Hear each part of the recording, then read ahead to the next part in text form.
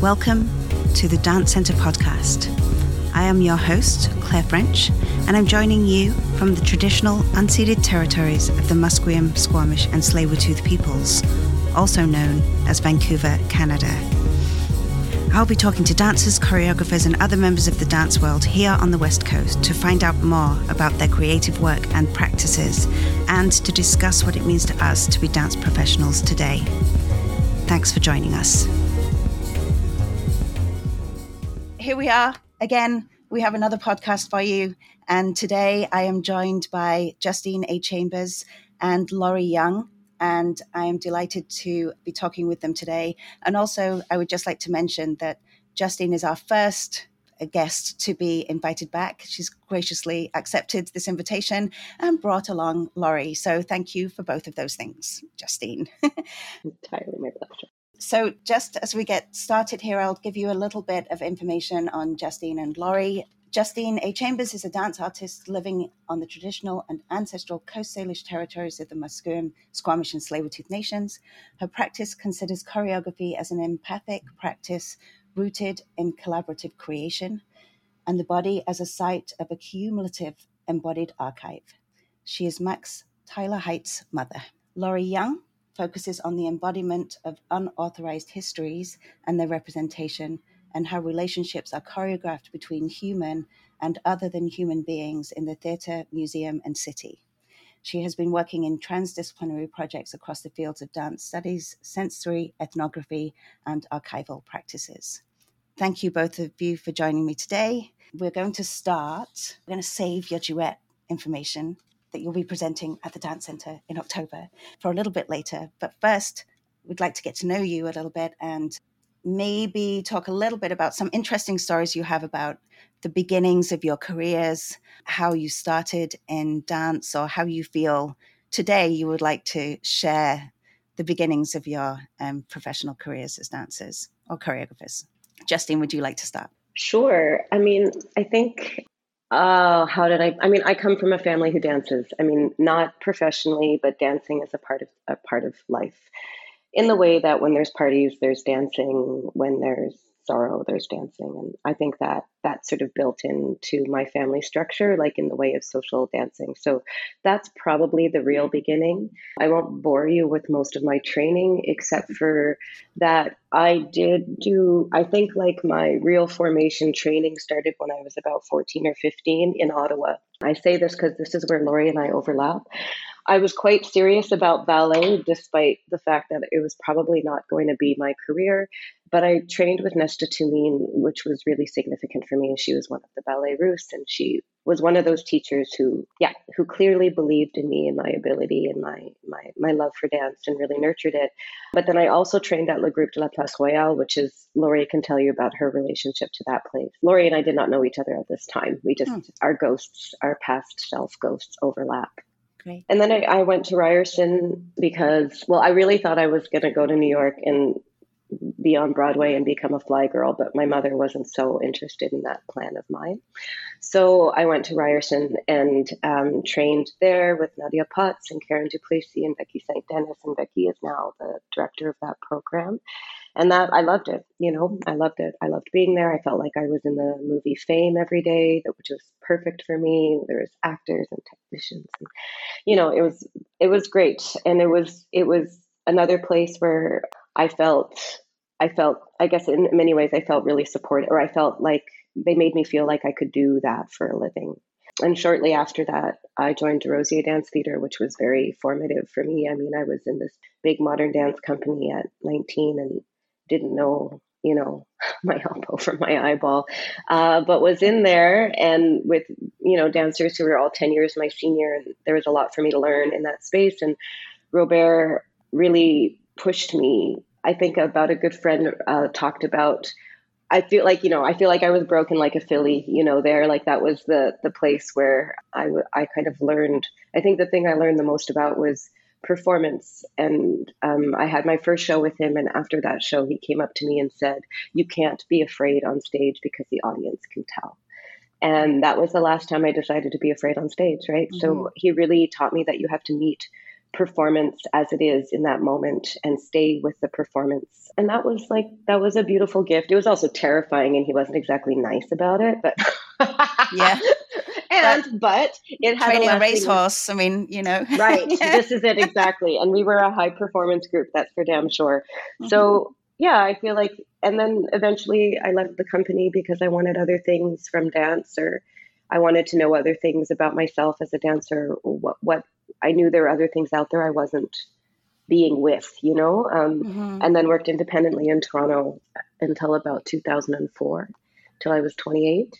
And then I met my partner who lived in the States, and then I left Toronto to go live with him because, I mean, he wasn't my partner then. He was somebody I'd known for 20 days, but I took a risk, took a gamble. 18 years later, one child, it all worked out.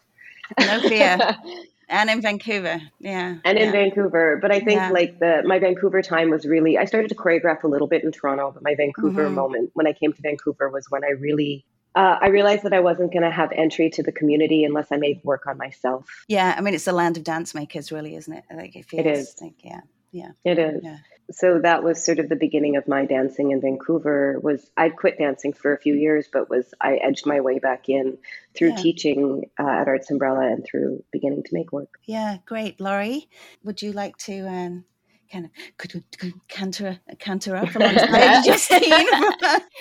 Yeah, absolutely. I love listening to you, Justine. Oh my goodness. Oh Lord. First of all, you are a fly girl in my eyes. And always will be.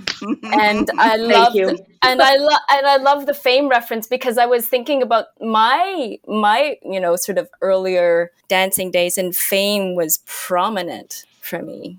Prominent in my understanding of myself and pop culture. And I really do credit that show, the TV show, with so much of my sense of what it means to be or what it meant for me to be a dancer.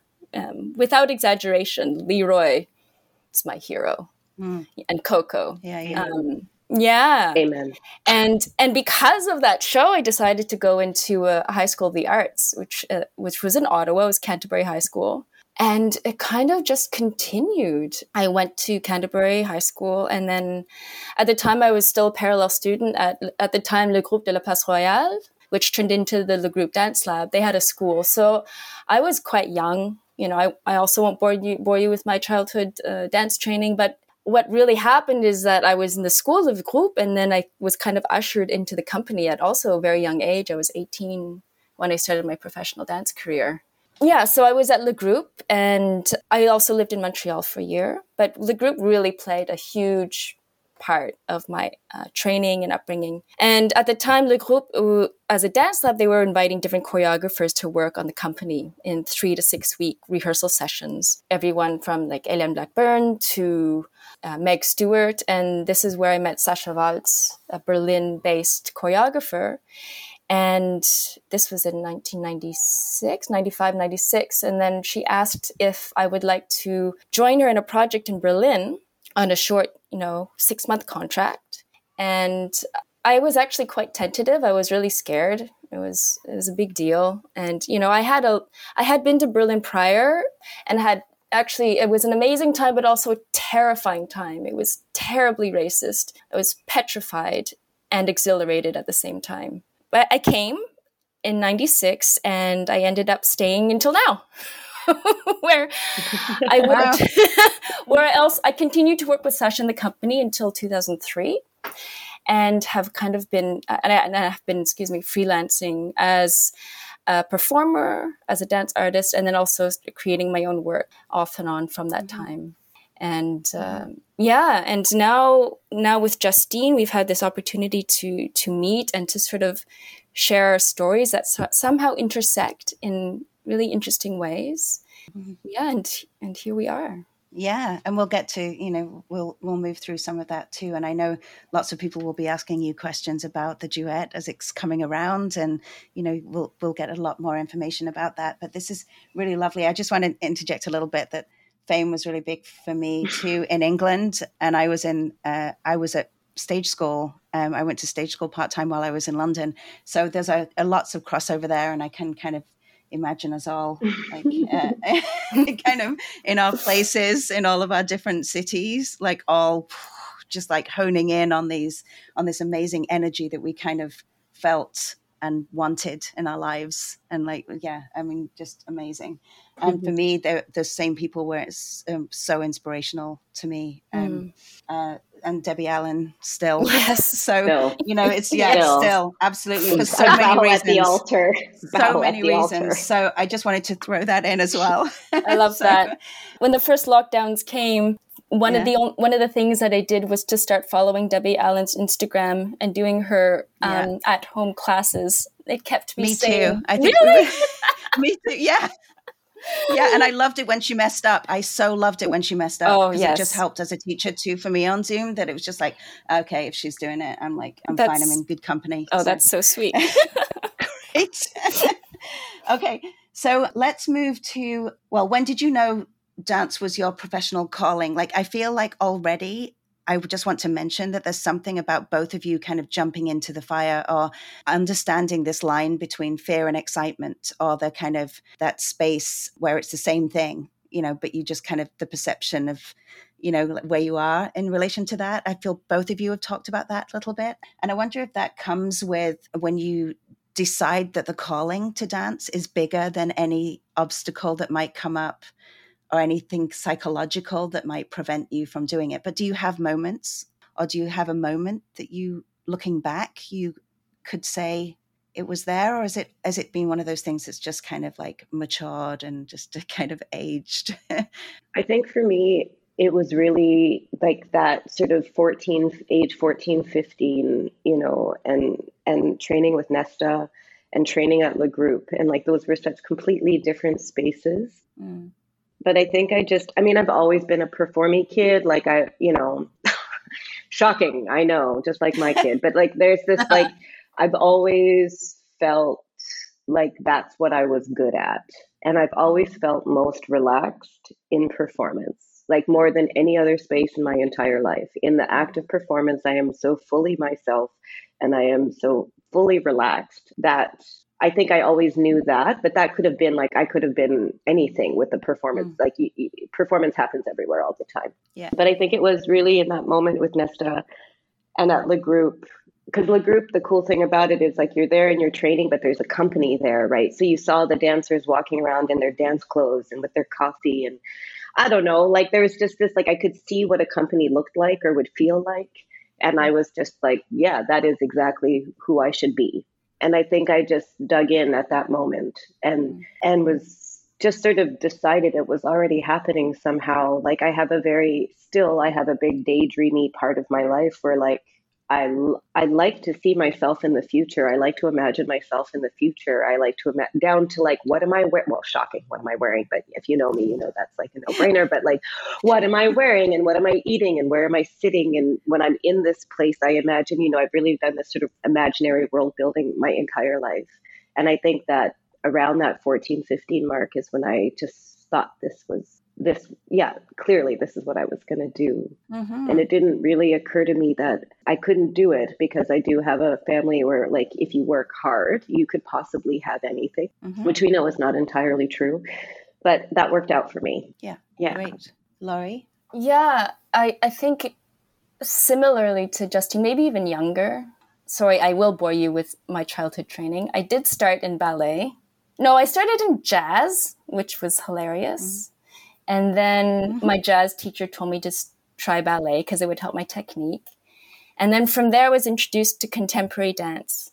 And the feeling, it was so freeing and so exhilarating. And so like I can do this with my body. And I was just feeling my body in a way that was so at once transcendent and so present. And it was like, I just felt like I have to keep doing this. And there was kind of no question. And, this is a young childhood, very naive, but it was so real. And I just kind of, maybe not unlike Justine, I was just like, of course I'm going to do this. It was so singular. I was so singular about it and so clear. Probably the clearest I've ever been in my life. And, it gets muddy along the way. But no, I felt very, very committed and determined, despite my mother's wishes. It was not something that was supported. dance was a hobby, it was not a career. And I really had to, make it known and find my own way to do it. Sort of kind of made me work harder for it in a sense. But I was quite young, and there's a part of me that has lost that in a way. But if I go back into my visceral memory, it's very, very, very much present. Thank you. I wonder if we can lead this into a segue into this idea of how the dance changes in us, or like not just necessarily age, but as we're introduced to maybe new concepts or new relationships to things or new people, like how maybe there's so with that, like I feel like already you've both alluded to this idea of key influences in your life and work, including doing it despite your parents' wishes or knowing that you had your full support of your family, but those kinds of work life influences that might be key for you. I think it's a really big question in terms, because every day it could change a little bit depending on what you're doing. But Laurie, particularly, and when you were just saying there that moving from jazz to ballet to contemporary, and then the muddying of the waters in as a career when you find yourself there, if that muddying has kind of sprouted several kind of new kind of relationships to dance, or helped you even kind of feel like what contemporary dance is for you and what those new sensations are being a performer now as you're older, or just more experienced too, just all the experiences you've had. So could you name a couple of key influences? I suppose it could be from mentors or collaborators, or it could be like a personal sensation or personal moment you had, like sometimes when you find yourself like just feeling like really happy and nothing's changed in life, like it's just a moment that hits you, you're walking down the street or you smell something and just comes over you. But is there anything that comes to mind? Wow. A performance moment. I know it's big, but it's I mean, I've been so lucky to have such a long career, and it's gone through such different shifts and changes. I think one of the biggest shifts is kind of going from, I was very much a company dancer for a long time and really working as a dancer and a performer and repertoire and touring. And there was it's not that, I feel like when I started to shift towards making work or being asked to collaborate on works, there was a really, I was tapping into something that I wasn't able to access as a dance artist, as somebody else. So when I started making my own work, I was finding it harder and harder to work for other people.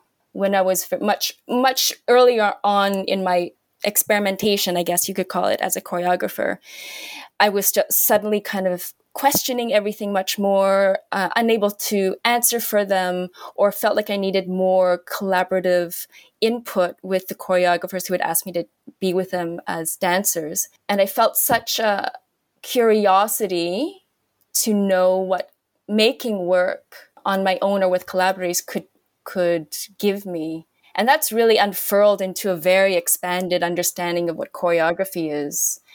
And while I can't really say one sort of cathartic moment, but I am actually I am going to say that meeting Justine has really been really deeply moving, where, choreographic interests sort of collide and come together, but also friendship. And I think this is something that's become like the human in each other, the human as colleagues, the human, like just, oh man, taking care, and how that has to be, foremost in any kind of space sharing, work sharing, life sharing. Yeah. So in that sense, that this work and this journey with Justine has been deeply, deeply influential. Making space to take care in the professional environment, I think, is just what I'm getting from both of you. So kind of, yeah, definitely. Justine? I mean, I think along the way, there have been so many, for me, dancing is just relationships. I mean, that is it. We're just building relationships for the short term, hopefully for the long term. And sometimes you think it'll be for the long term, and then you hang out and you're like, peace, I'm out. I don't want to be with you. But I think the relationship building is key. And there have been so many, teachers and dancers and people I know and people I don't know and performances along the way that have like taking me away from what I thought I was doing and also have brought me back to what I was doing initially. Like, I think that there is this thing that happens where, there's always this bratty moment, or I see it as a teacher too, being like a long-term teacher in many institutions in this country, that there's a bratty moment where we reject everything that we got and it's all bullshit and what do they know and da da da. And that's a really critical moment. And I think my rejection period, I've had a few of them. Guess I'm just a lifelong brat. And so, but we don't have that much time for me to name them all. And I'm always in this fear of stepping on the landmine of forgetting someone and making some political gaffe. So I will leave all those people out, but I think many of those people know who they are. And I think, but when you said, an influence, and I think of like more recent influence for me, or like body of influence, was 8 Days, which is this gathering for choreographers that started in 2012 that Ted Robinson and Amy Henderson spearheaded. And inside the bubble of 8 Days, I felt like all of a sudden dancing made sense to me again, because it hadn't made sense to me for a very, very long time.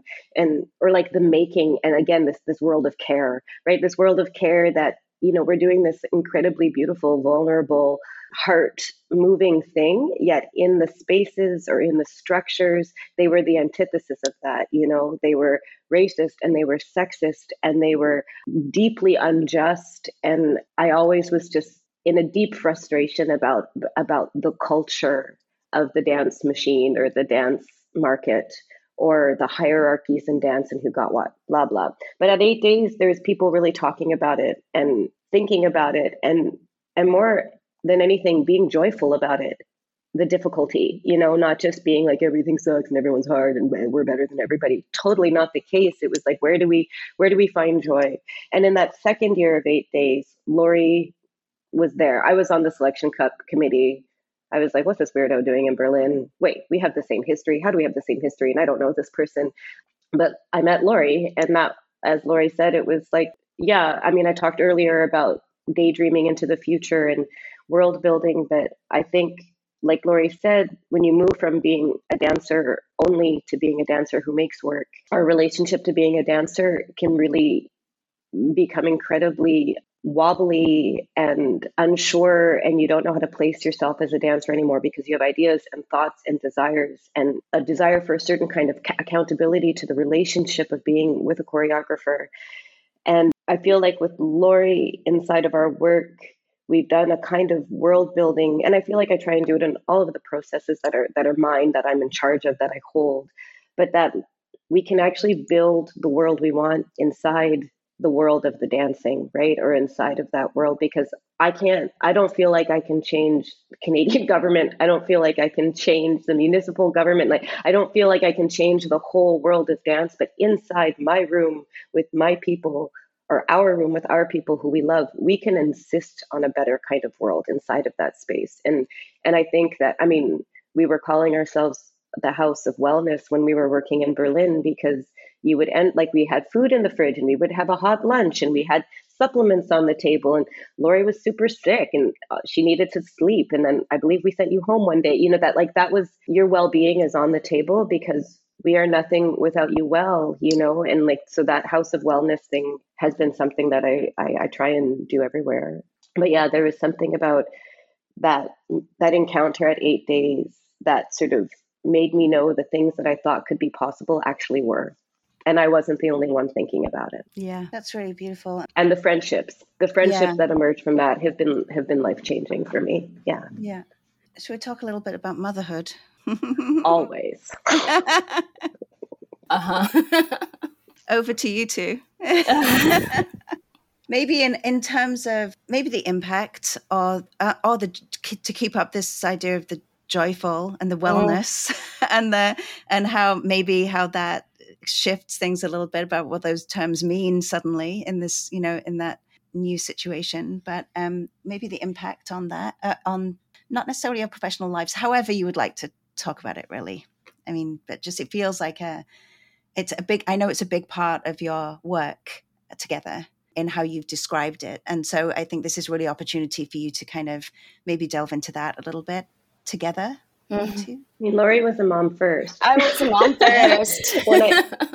Yeah, Laurie's a mom first. She came to 8 days. And then every now and then when little Milo was 3, right? Yeah. 2.5, 3, Yeah. 3. And just seeing the potential, like the possibility for motherhood inside of dancing. I mean, I think I come from a generation where if you were a mother, you didn't talk about it. You just like shut up and did what everything else did. And you pretended you weren't a mother, that your work was supposed to be your baby. But I feel like my career took off the minute I became a mother. Like, I feel like all of like career as a choreographer, as having sort of more exposure beyond the borders of British Columbia. And I feel like everything I've made has been received well. And I think that has everything to do with being a mother, because your worldview changes. I was like, you become way less myopic because nothing's about you anymore, and there's a beauty to that. It has like limited what I can do as an artist.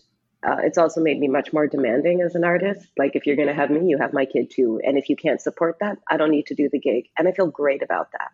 And it's not contentious for me. It's not combative. It's just like, that's just what it is, because I'm a mom first, I'm a mom before I'm an artist, because I have no choice. And because I chose it at the same time. And I think the thing about working with another mother is you don't have to explain all the simultaneous conflicting emotions that you have. Not wanting to be at a 6-hour rehearsal because you don't want to be away from your kid that long when they're little, or when they're, whatever. Or knowing that you probably aren't going to sleep because you just got to Berlin and your kid's jet lag. They don't give a shit about jet lag. They're waking up at 2 a.m. to party, and that's it, So having someone with you where you're not having to like beg for mercy for your motherhood, but someone's like, no, go do it. See ya. Like, it's just there's no discussion. But then also this thing that like, you become a mother and then you see the world and everyone's somebody's baby, and it just breaks you. And also bolsters you. Like, it means the way you're in the world, I think, is like just way more empathic, because you can see the baby in everyone, right? Just like sometimes you can see how we're all going to be 100. Yeah. And then there's like the reality is like training. What the hell's training after you become a mother? Like, whatever, you just get in shape for work and hope it works, like there's all these things that like to juggle our lives, which both Laurie and our lives aren't just in a studio. Like, we're in books and we're talking, and our choreographic practice is incredibly expansive and moves beyond just dancing, the work of dancing, or that dancing is many, many things for us. And I think being a mother has made me feel much more sanguine about that. The fact that I can't be in a studio 3 hours a day training and like punching out movement all the time, but I can be thinking about dancing, and that is also me dancing and working. So I think there's something about motherhood. Not long ago, I performed in work for Kate Franklin as a dancer. And in my bio, as you know, the last thing is that I'm Max Tyler Height's mother. And the choreographer, Kate Franklin's in-laws, said, oh, who's Max Tyler Height? And Kate said, oh, that's Justine's kid, And he said, yeah, but who is he? Because I make it sound like my kid's some celebrity, I guess, in that sense. And Kate's like, no, I'm just her 6-year-old, and no one and everyone, right? So I guess that kind of like, I love that moment that there's this expectation that he would be some huge influential person in the world. And, he may very well be, but the fact is he's a huge influence over me. And he determines my time and my availability. He determines my mood often. And I just feel like he is the ultimate influencer for me and the work I make. Mm-hmm. It's interesting too, that draws attention to you drawing attention to being a mother as a professional artist by putting it in your bio, and that somebody read the bio and expected that to mean something different. I think there's a really nice interrelation there. Laurie, would you like to add anything? Yeah, gosh. Mothering is so much about care, but it's also really can be really brutal. And, Yep. and I think that's something really important to acknowledge. And, I think my experience of being a mother in Berlin and a working artist in Berlin is very different than for people who live in Canada, because daycare here is subsidized. It's free. So that allowed me in some ways to have a choice to work different kinds of hours because I had someone to take care of my very young child. That's not to be overlooked because it's free here. So I feel like I was really able to, in some ways, keep working creatively in a way that I don't think I would have been able to, or I would have had to do it very differently had I been in Canada. Mm-hmm. And now things are shifting again. Milo just came home from his first day of secondary school. And so I know, grade 7, so I'm Can't believe it. and so now I'm like, oh my God, but now he's being independent and doing all these things. And now what? So, this sort of relationship that you build with time is also shifting with him. But yeah, when I started working, the conditions were a certain way, and in many instances they haven't changed. But you do, or I do. Your life conditions change, what you need change, and so I'm fortunate to be able to work with people or be resourced enough to create the conditions so that work can be more than manageable, but actually enjoyable. Fruitful and Yeah. It's making me think. Would you say that being mothers is also, or becoming mother is one of the biggest challenges that you faced, or would you not call it a challenge? Yes, it's a challenge. Yes. So hard. No, nobody told me it would be this hard. Like, I know. I didn't know. How could they?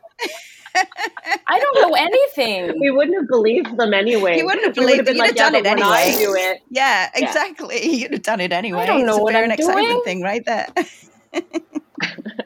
It's yes. That's good. Yeah. And you're also comfortable not knowing. Yeah. Yeah, well, ish. Just when you think that you know something, they change. Yeah. It's very annoying. Yes. You're like, wait, I thought you always liked edamame. No, not anymore. Damn it! I just bought 18 packs from Costco. Well, now exactly. Now it's also shifting because Milo is my height, and so there's that.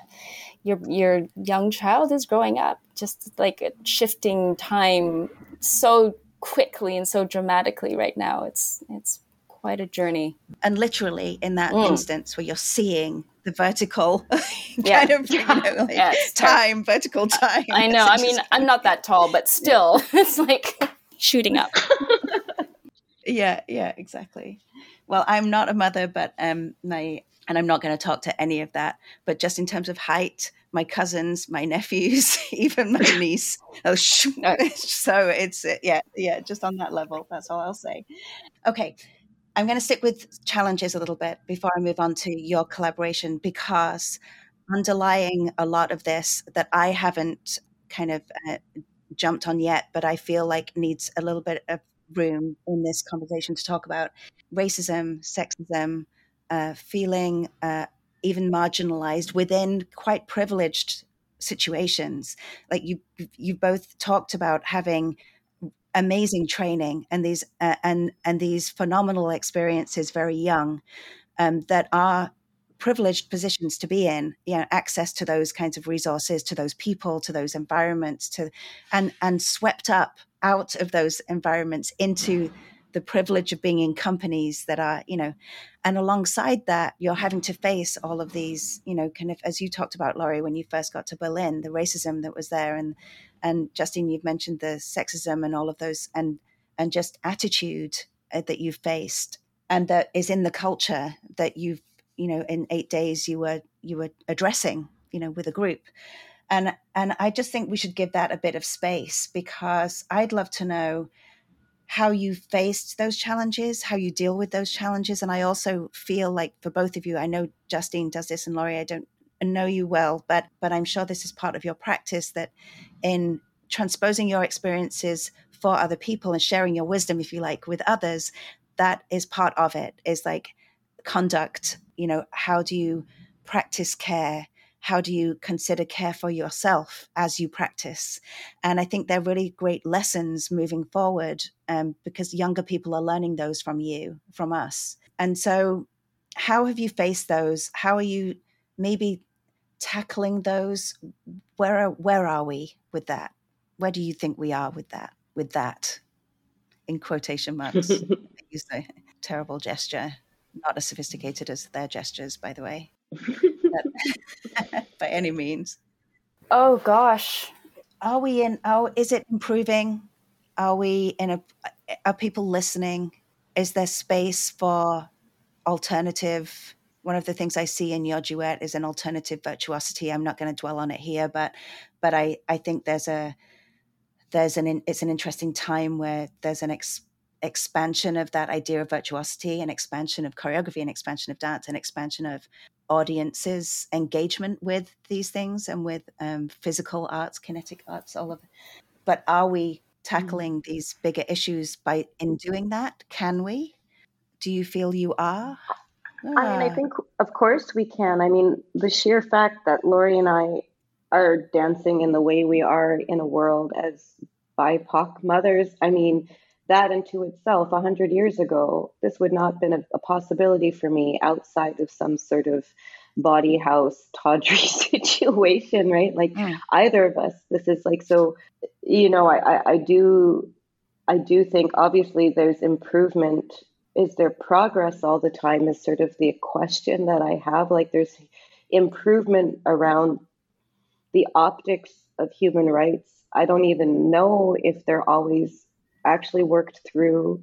There are certain things that had to happen in the world for humans to feel evolved, or like my grandmother, when she was born, she was considered 2/3 of a human for most of her life, So yeah, things have improved maybe in a large way. I think in particular in this dance community, I feel a real commitment to anti-racism. I feel a real commitment to refocusing our host nations. I feel a real commitment to being anti-sexist and to being, anti all the phobics, transphobic, queerphobic, all of it. I think what I get worried about is that this becomes, we become only conceptual or theoretical, and you forget about the practical experience of living as a BIPOC individual.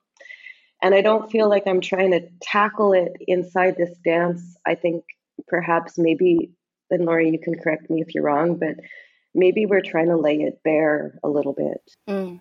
That, yeah, like, of course, I'm with you. Like, we're trying to be like, this is what these bodies hold. And like, literally in the past, how did I deal with racism? A forward bend. I would be in a studio, someone would say some stupid racist shit, and I would go into a forward bend because I was 25 and I didn't know what the hell to do in that moment. A lot of my career was absolute silence so that I could stay in the room, because it felt more important to me to stay in the room. And then over time, you get more courageous, or you get more tired, or the accumulation of transgressions or microaggressions, or literally not totally macroaggressions. Yeah. You just can't anymore, right? There's a moment where you're full. And then, we're in this moment, I feel like, how many times have I said this? Like, this post George Floyd moment has us all reckoning a little bit more with everything. And in particular, white people working really hard to try and grapple with their own sort of unearthed biases, or the biases that they've allowed, or like where they're complicit, or I see this work happening. But to be honest, I feel in this moment also, as a person of color, as a fair-skinned Black person, there's all this sort of like pulling me as a resource for working through oppression politics. And to be honest, I'm so tired. I'm more tired of that in some ways than anything else. That I kind of feel like, can you guys go sort yourselves? Because I've been doing this for a long time. I think I was born in 1975, so probably that long. and at which point do I have to continue to shepherd you through like the aftermath of colonialism or the continuing math of colonialism? Yeah. So yes, I think like what's better now is I can take space in a really maybe more aggressive way because I'm incredibly middle-aged. I have an established career, and these are all privileges in a way also. And I have a partner. Like to do it alone is so scary, and you're so worried. I'm so ready to be blackballed at any moment for saying something that's difficult for other people. But when you do it with someone else, like Laurie and I do this together, and I do it together with so many people. I do it together with Soufei, and I do it together with Bopa Chai at Artspeak, who's just left Artspeak, and with Vanessa Kwan and with Michael Yamamoto. Like there are so many people, women of color, people of color I can do this with. And I'm grateful for that. But there is always this moment where I feel so exposed the last 2 years, and I'm old enough to be able to deal with it and to have tools and a therapist and all that stuff, right? But I think about young people who are so exposed in this moment, and them learning and growing into being a racialized person is totally, it's not private for them. And it was a little bit more private for me because of when I was born and how I was born and blah, blah, blah, blah. The time, right? Like we're all pre-internet people. Mm-hmm. So there's perhaps a little bit more privacy. So I do think about the exposure of young people, like being watched as you contend with these world shifts, And then I have this question, did the shift even happen? Like, I felt like there was this beautiful portal that opened, and I'm in this feeling sometimes that it's just closing, but not completely, because we do the work, right? We do the hard work to keep those conversations alive and to be difficult for people and to be honest, sometimes we're difficult just because we're ourselves. We don't do anything else but be ourselves, and we're difficult for people. Yeah. I just want to, just before Laurie speaks to it, I just want to say that I've felt this, I'm sensitive to all of this. It's not necessarily new information for me, but it is a new space to be as well for my relationship to my art making, and I'm allowing that to shift. I'm just giving it space to shift, and so I don't want then to shut it down and close that space up again and go, well, I tried that, now I'm going to go back to what I know, and it's going to take time, and I'm giving it time to shift. So I just wanted to put that in. It's my way of dealing with this a discomfort I have and a hypersensitivity I have to certain behaviors I might have, kind of added to, or certain things I might have believed that I didn't commit to the belief, but I acted on it as if it was a belief. And I wonder, and it's just making me question those things. So I appreciate you saying a forward bend, because I think about the amount of times I might have been in a studio and my behavior in a similar way, whether it's physical or leaving a room or, asserting my opinion at a particular moment, and the why of that, or what makes me do it. Like what is driving that is something I'm really, really paying attention to now. So, Laurie, would you like to? Wow, there's so much to think about and respond to. Yeah. I do feel like things have shifted. I feel like there is more attention given to art making that speaks to racism, sexism, transphobia, queerphobia. I see that in the curation. I see that in the programming. I see more representation. And also at the same time, I'm exhausted. It's so important. The work is so important. And at the same time, I'm exhausted that this has to happen. And where could a space for abstraction be for those who are racialized, for those who are marginalized? You're always speaking for more than yourself as a BIPOC person. And that's so tiring. It's so tiring. But yes, I do feel like there is a shift within a bubble, and you step half a centimeter outside of the bubble and what rock have I been under? What rock have you been under? So, there is conversations happening, there is dialogue, but the insistence still needs to be there. You have to say again and again and again. And this is something we talk about in our duet, Justine. It's this repetition, repetition as a choreographic device, but it's really like, no, you're not getting the message. We have to say this again and again, and in this way, and with this gesture, and with these signs, and with this headline. And so it's not to be taken for granted that the message is out there, because again, like, you step 2 centimeters over and they're not getting the message, I think about, 100 more, and just the more speaks to that idea that it's like 100 isn't enough, even if it's 100% committed, it still takes more than that to it makes me think of that in the way. But I do have to say, I mean, there is something quite remarkable about how you have packaged, like, it's so stylish, your show. It's just like, I mean, seriously. What else would it be? Seriously. You sound surprised. Yeah. No, I'm not. But I'm not at all. But for some of the listeners, if they don't know what's coming, just it's pure style. So I'm happy for the repetition to be like 24 hours of repetition I could watch. I mean, it's stunning.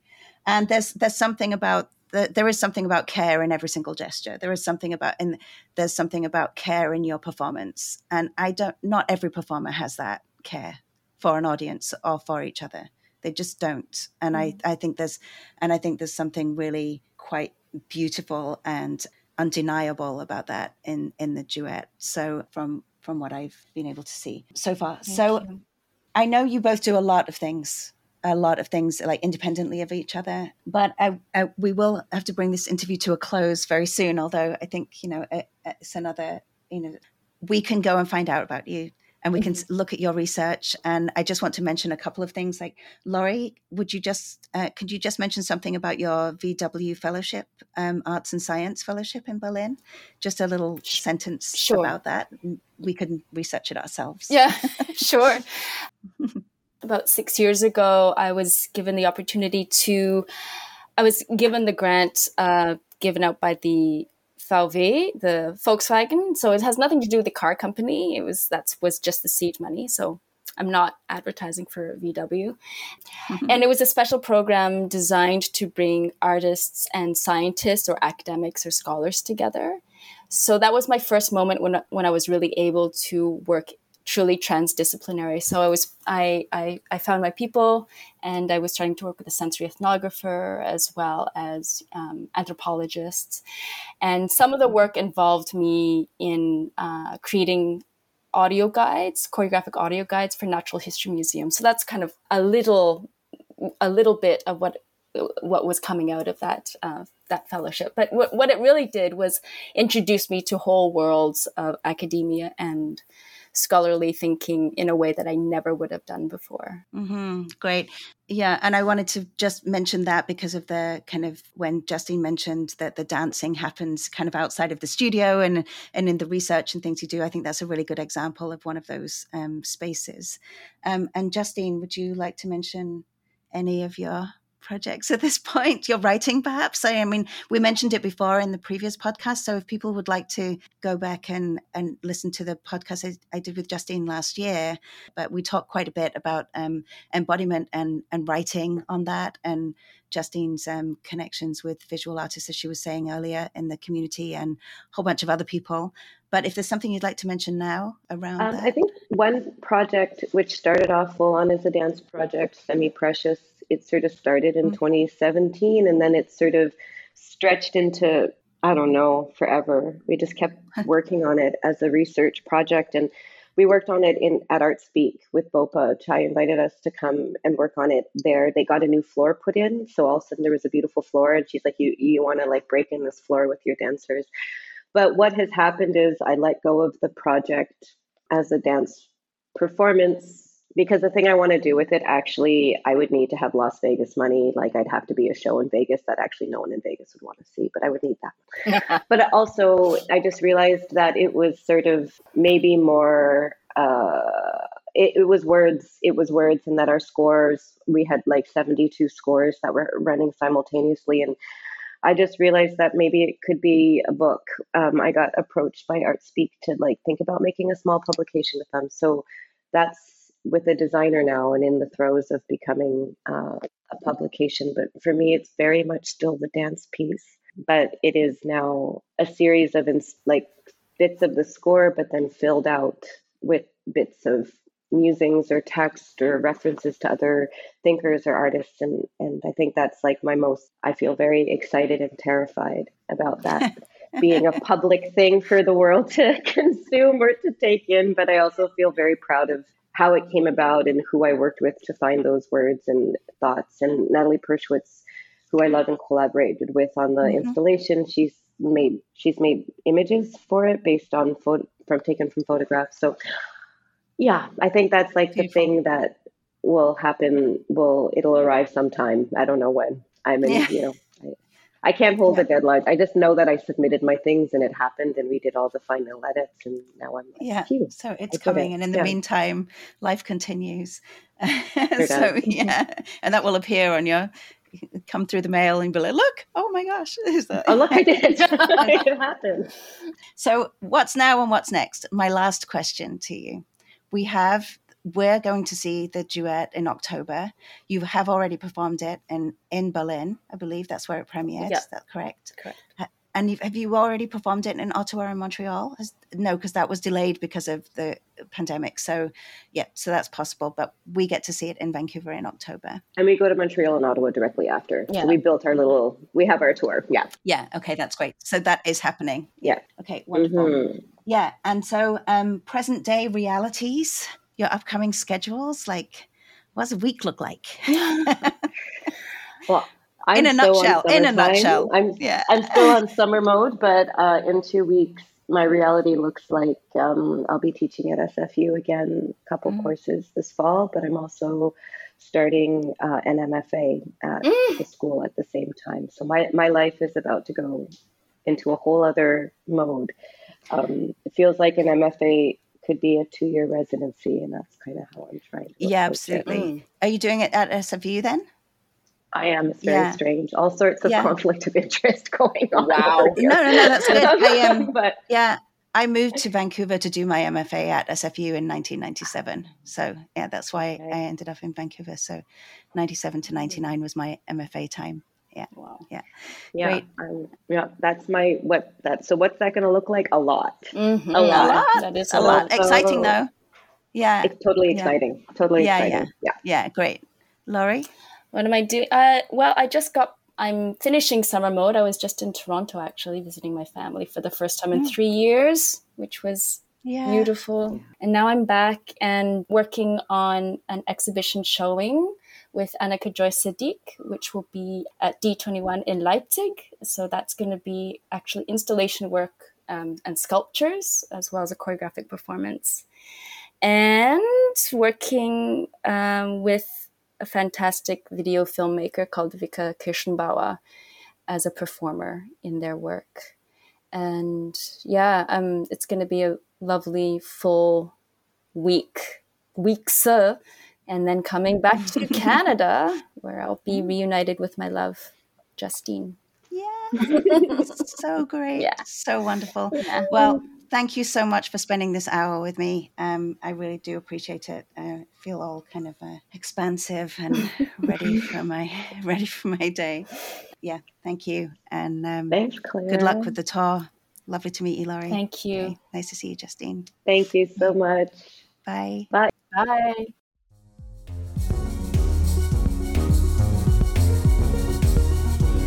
Thank you so much for listening. We would love for you to subscribe, rate, and review wherever you get your podcasts, as this will help other listeners find us and help us to grow our dance audience. We'll be back next month. In the meantime, you can follow us on Facebook at The Dance Centre, Twitter at Dance Centre, and Instagram at The Dance Centre BC. And if you'd like to support our work, please consider making a donation. Just go to our website at thedancecentre.ca, where you'll find extensive information about our upcoming programs and events. The music for the Dance Centre podcast was composed by James B. Maxwell. Always a pleasure to connect with you through dance. Until next time. you.